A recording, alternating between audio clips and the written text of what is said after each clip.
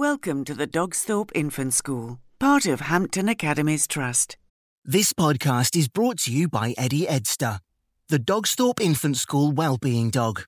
Eddie and Captain Dave are in the Learning Journey rocket ready for takeoff. This is your captain speaking. We've been cleared for departure. Okay, Eddie, start the countdown. Stand by for action. 5, 4, 3, 2, 1.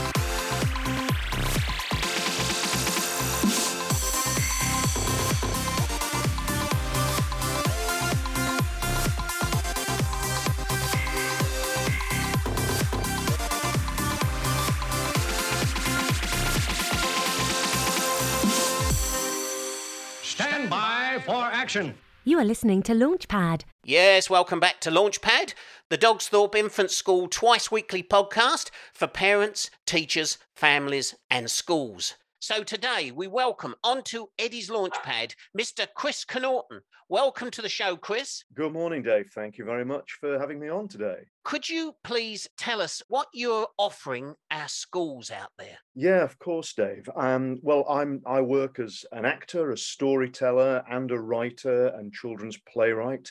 I specialise in writing for the primary age range, really.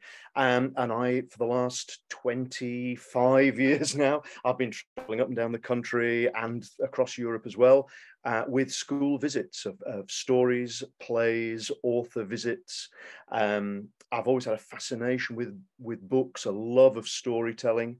I started my career as an actor many, many years ago now, and then began about sort of 25, nearly 30 years ago, specialising in theatre for young audiences. I worked with a theatre company called CTC Theatre for a long time, and they specialised in creating new writing, new work for children. I was very lucky there because we devised a lot of work in rehearsal, and soon they were asking me to write stories for them, plays for them. I was the one sitting in the corner, scribbling down everybody's ideas as everybody was improvising. So that led me on to writing my own stories, and they developed, got longer and longer and became books. And as the acting work started to shrink, as it does for many actors, I realized that maybe there was a different way I could continue living this creative life, this storytelling, performing life. And so, as I say, for the last 25 years now, I've been touring nationally, doing storytelling, author visits. What I love about it is the fact that it's encouraging reading amongst young people. I know how much I got from this when I was a child. I know how it changed my life. Books, stories, and movies and TV as well. They were my escape route. I was a terribly shy child. Some would say a problematically shy child. Found it very, very difficult to engage with others. But there was one thing I loved, and that was standing up and performing. Don't ask me why this shy child loved standing in front of an audience, but I think it was something to do with the fact that I was entering another world.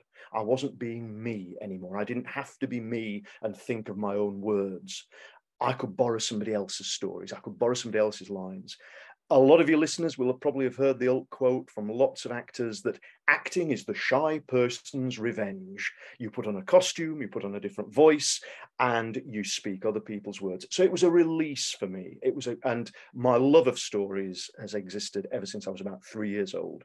And what I love to do when I visit schools is to try to engage the children in that similar joy, that similar engagement. It's vital, of course, not just for the entertainment and the thrill and the self-knowledge and the self-awareness that children get out of it, but also, of course, as a tool for literacy and for developing reading. A love of reading benefits in so many ways, of course. It's core to the whole curriculum, to our entire lives, as far as I'm concerned. You can't access any other parts of the curriculum unless you have an engagement, an ability to read. And I have a strong belief that storytelling, engagement with drama and theatre and books is a huge part of that. So that's basically what I do. I visit your school as an author or just as a storyteller. And we'll spend usually, well, a half day or a full day with me, usually starting with a performance, if I'm working with one particular year group or even just one class, a performance which can last up to about an hour, and then a variety of writing workshops and word games, Q&A sessions with me, and then usually another story at the end of the day.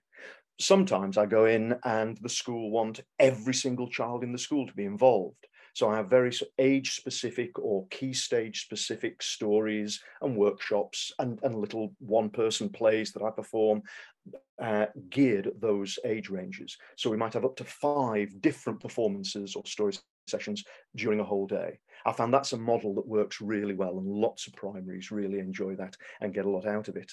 I can remember when I was very young, like you, I was influenced by television, but then I got into books, and I can remember, I think I was about 8 or 9, and I got into Sir Arthur Conan Doyle, Sherlock Holmes books. And my dad used to look at me and say to me, well, that's a big book that you're reading there. And I said, oh, it's really good. And it's collective stories. You want to get into it. And my dad was never a reader. It wasn't his scene, really. But for me, it opened up a whole new world. So for our children, it's vital work, isn't it? And Eddie agrees with that. It's absolutely, a very and I agree with Eddie as well. Yes, I'm glad he's joining in with the conversation. And you're right, Dave. It's interesting you mentioned Conan Doyle there, the Sherlock Holmes stories when you were 8 or 9. I know a lot of people would say, isn't that a little bit young to be starting on Conan Doyle? But I have 3 separate Sherlock Holmes stories which I perform for Upper Key Stage 2, so roughly the same age range, just a little older. And people say, oh, will they be ready for that language? And I said, well, of course they will. They're mystery stories, they're suspense stories. When I talk to year 5s and year 6s, and I mention detective or crime fiction, their eyes light up and they gasp, and, oh yes, we want this. And I'm a firm believer as well in you don't talk down to children in the language that you're using with them. Children will reach up for those ideas, especially if they're couched in an interesting story or an engaging performance. And if they don't understand the actual word, they understand the context surrounding it. Because one of the things that we have as storytellers and actors in our, which we can use, is the fact that we can give that emotional context for the children to understand the general sense of something. And if you're not hearing these words, if you're not experiencing them, then how are you ever going to start to understand what they mean and to use them yourselves? There was a wonderful tweet, I wish I could credit it, I can't remember who it was, just a few days ago. Somebody said, you always talk up to children, you always use, I don't want to say the word difficult language, because I don't believe in difficult language, but new, exciting language. Because if a young child can say the words Tyrannosaurus Rex, as most young children can, because most have a fascination with dinosaurs, then they can say just about anything. But we have to give them access to this material, to this language, to these ideas, and to these wonderful stories. So yes, I'm delighted that you got into Conan Doyle so early, and I'm hoping that some of my stories do the same for year 5s and 6s as well. I can't remember now why I got into it. I may have seen a film or a television series, I don't know. But I remember that the first time I actually got into the words and could see the shape of the words, the imagination takes you on this journey and you imagine things in a totally different way than television, don't you? You do indeed. And one of the great joys that I find in what I do is when I see that moment in the children's faces. If I'm performing or even just talking to them as an author in a classroom, when you see that sudden little spark where they've got the idea, they've suddenly realized, oh yes, I like this, or they know what's coming next in the story. I tell one with early years and through Key Stage 1 as well, famous old story called The Three Wishes. Spoiler alert for your listeners here, I'm going to give the ending away, but there is a moment where the woodcutter is given 3 wishes. He spends the first one foolishly on wishing for a sausage because he's hungry. His wife becomes angry with him and she says, I wish that sausage would stick to the end of your silly nose. And of course, there's only one wish left and they have to use it to get rid of the sausage. Now, I remember hearing that story for the first time, probably when I was about 6 or 7 years old, which, believe it or not, Dave, is now more than 10 years ago. And I can still remember that moment of excitement, that thrill when I suddenly realized, just before it got to that part of the story, I realized what was going to happen. I suddenly understood. Later on, of course, we get this reading novels, or especially in crime fiction, where just before the detective says, and the murderer is, we suddenly realize, oh, that's how it's going to end. That's what's going to happen next. And there is a wonderful thrill of that ownership of that idea, where a young person suddenly realizes, oh, I get this, I understand this, I'm ahead of the game, I know what's going to happen now. And that, I feel, can often be a huge encouragement for children to want to read more. It's such a positive thing for them to experience, and an enjoyable thing as well. And that's one of the reasons I do it. And as I say, that look on the children's faces where you realize they've suddenly got that idea is one of the great joys for me. Yeah, and one of the things that frustrate me sometimes is that people say about literacy, and they think it's about reading books, or it's about writing and using your imagination to write, but it does shape our language as well, doesn't it? And that whole it encompasses everything we do and say. And I remember that it was only just the other day, actually, just after the King's speech, King Charles's speech the other day, he finished with a Shakespeare's quote. And just after it, literally just after it, somebody said to me, knowing that I went to church, said to me, is that from a hymn?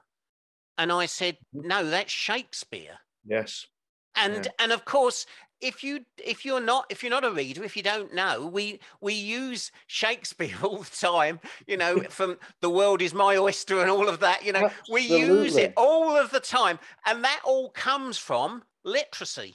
Absolutely. And as you say, it is core, it is central to everything. I do a piece based on Lewis Carroll and the Alice Wonderland stories. And I discovered, while I was doing my research for that play a few years ago now, that if you imagine a top 10 of books, not a top 10 of bestsellers, but just a top 10 of the most recognized, the most quoted, the most well-known books all around the world. At number 1, you have the Bible or other religious books. At number 2, you have the complete works of William Shakespeare. Because around the world, more people recognize those stories, those characters, can quote from those works. And more things have gone into our language, as you say, that we don't realize coming from those works. So at number 1, you have the Bible and other religious books. At number 2, you have Shakespeare. But at number 3, you don't have Harry Potter. You don't have Narnia. You don't have Lord of the Rings. You don't have any of those. You've got Alice in Wonderland. Because around the world, more people recognize those characters. It's quoted and used and referenced more often than anything else ever, apart from the Bible and Shakespeare.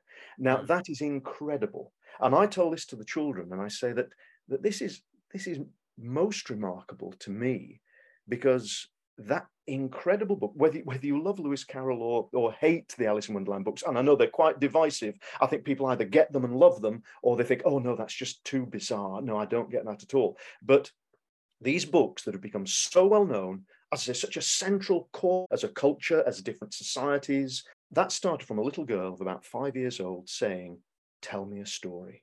And then after he told stories to Alice Liddell and her sisters, one day she said, don't just tell me this time, write it down, because I want to read this for myself whenever I want to. And from that grew this incredible imaginative world, which nearly 130 years now since Carroll died, we are still talking about and referencing and telling these stories in all these different ways. And that's just an example of one book. It's an incredible resource, and we do our children, I think, a great disservice if we don't give them free and open access to this wonderful resource, this entertainment, this education, this self-learning that we get from books. Again, it's an old quote, and I wish I could remember where I first heard it. It might even have been one of mine, Dave. I can't remember now. I'm getting very old. but I can't remember where it came from. But I often say, I read biography and history to find out about other people, but I read novels and go to see plays to learn about myself, because it opens up the world for you and the interior world of who you are as well. Because I always think stories, well, art in general, Dave, but stories and books in particular do two things, two main things. One is they show us that the world is a huge, exciting place, that there are vast differences in the way people think, in people's life experiences, that there is a whole other world out there waiting to be discovered.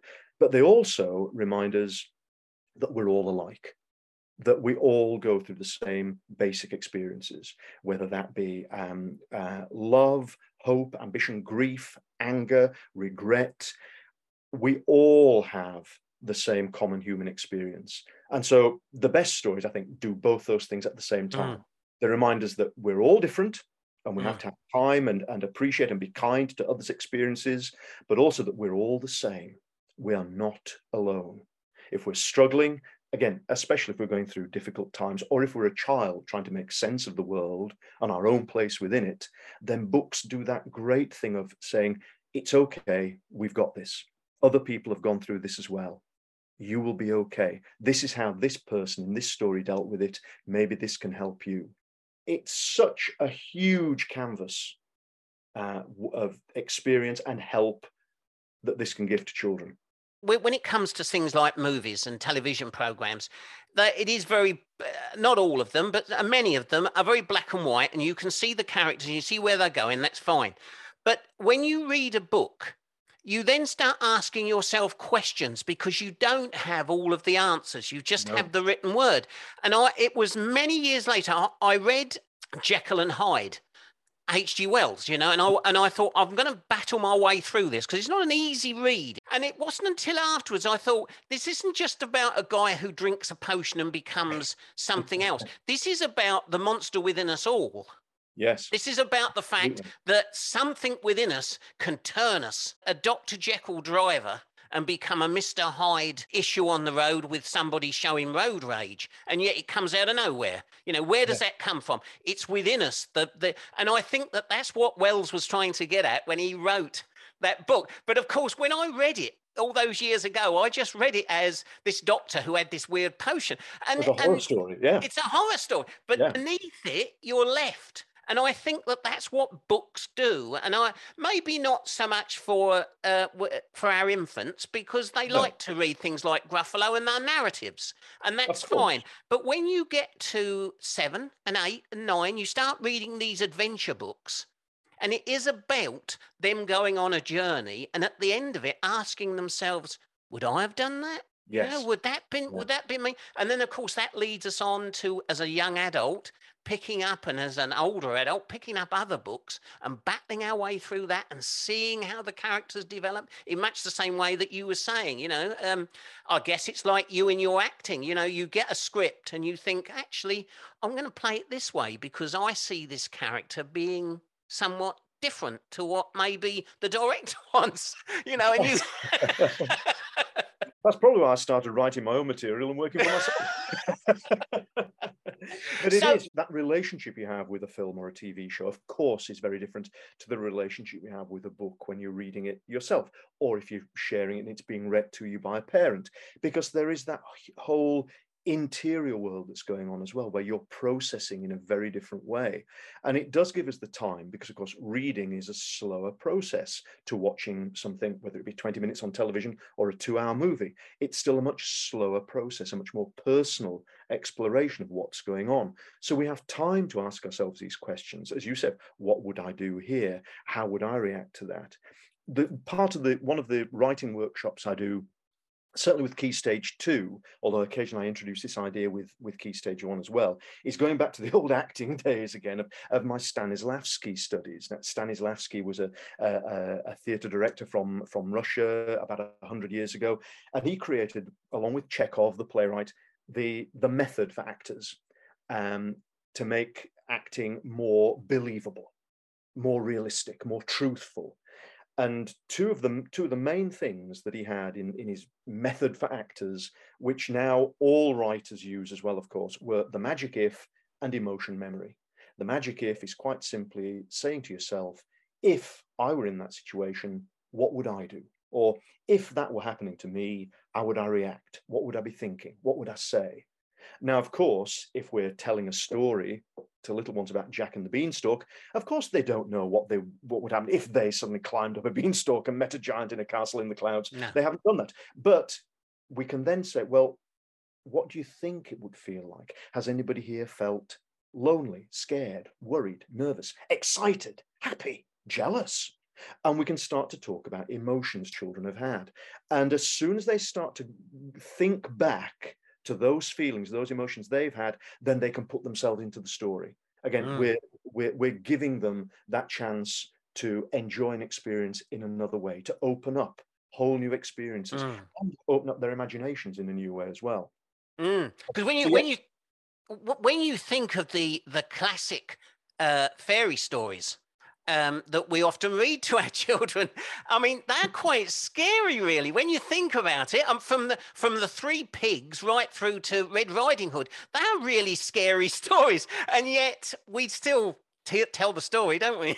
Absolutely, yes, but that was one of the reasons they were told originally, of course, because they were life lessons, moral lessons, Yes. you know, or they were warnings. You don't go in the woods. There really is a wolf out there.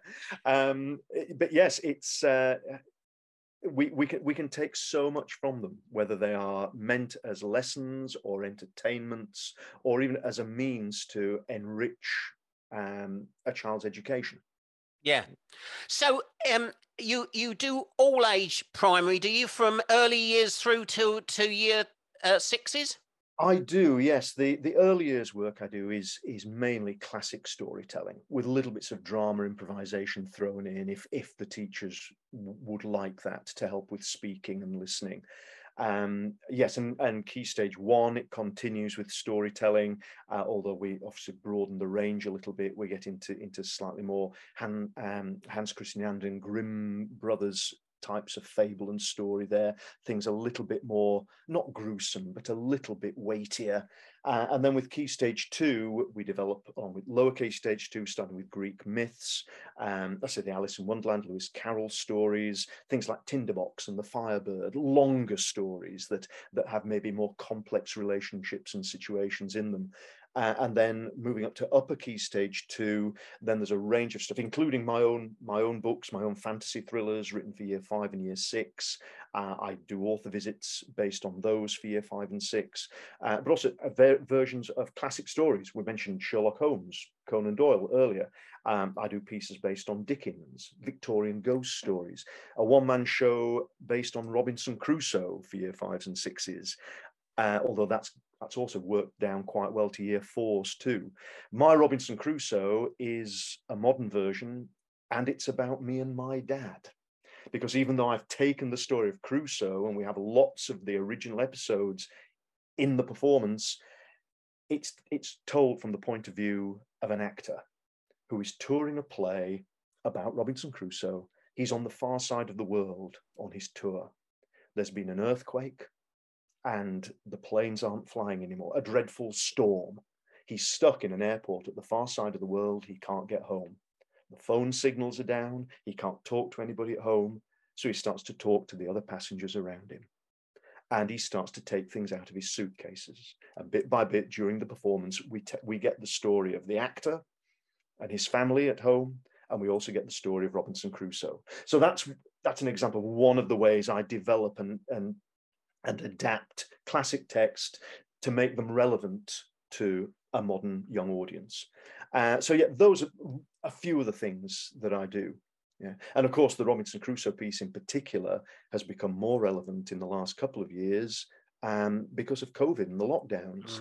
Of course, both adults and children, we've gone through an awful lot of anxiety, of missing people. Tragically, of course, many of us have lost somebody in that period. And part of my Robinson Crusoe piece is about losing my dad.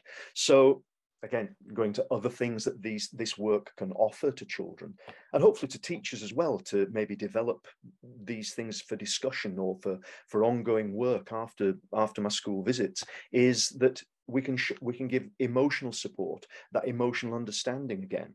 Going back to what I was saying a few minutes ago about stories Stories show us that there's a wider world out there full of different people, but it also reminds us that we're not alone in what we're going through. I have a lot of colleagues in schools around the country with whom I've worked regularly now for a couple of decades.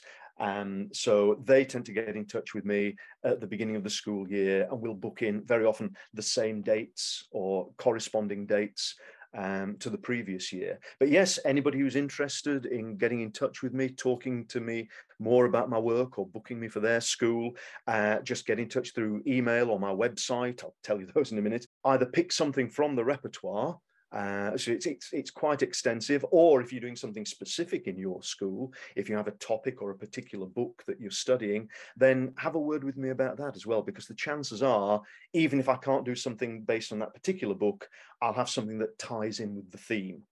On my website, a full day inclusive of travel is quoted at £360. But at the moment, because I know so many are struggling with budgets and things, and for anybody listening to this podcast, if they want to quote this podcast, we're knocking £50 or £60 off that one for a full day, including expenses. It sort of ties in with recommended day visits from the Society of Authors webpage. One of the things I like to do is leave lots of workshop ideas or work in progress that I know teachers find useful to continue the work.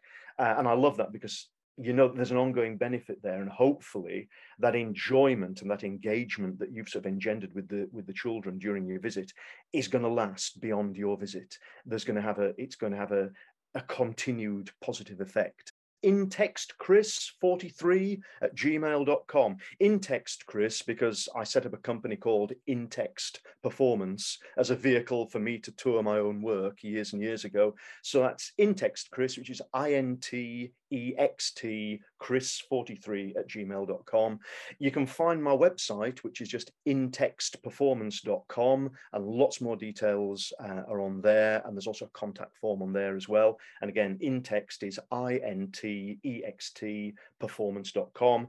I'm on Twitter as well for all you modern folk that do social media. I'm on Twitter @IntextChris. And then I have a Facebook page as well. You can find me again on Intext Performance on Facebook. Well, that's it for another week, folks. Captain Dave and Eddie will be back again soon with another Launchpad. They'll have more great guests, more places to see, and more interesting things to share on the learning journey. So be kind, be respectful, and always remember to dream, believe, and shine.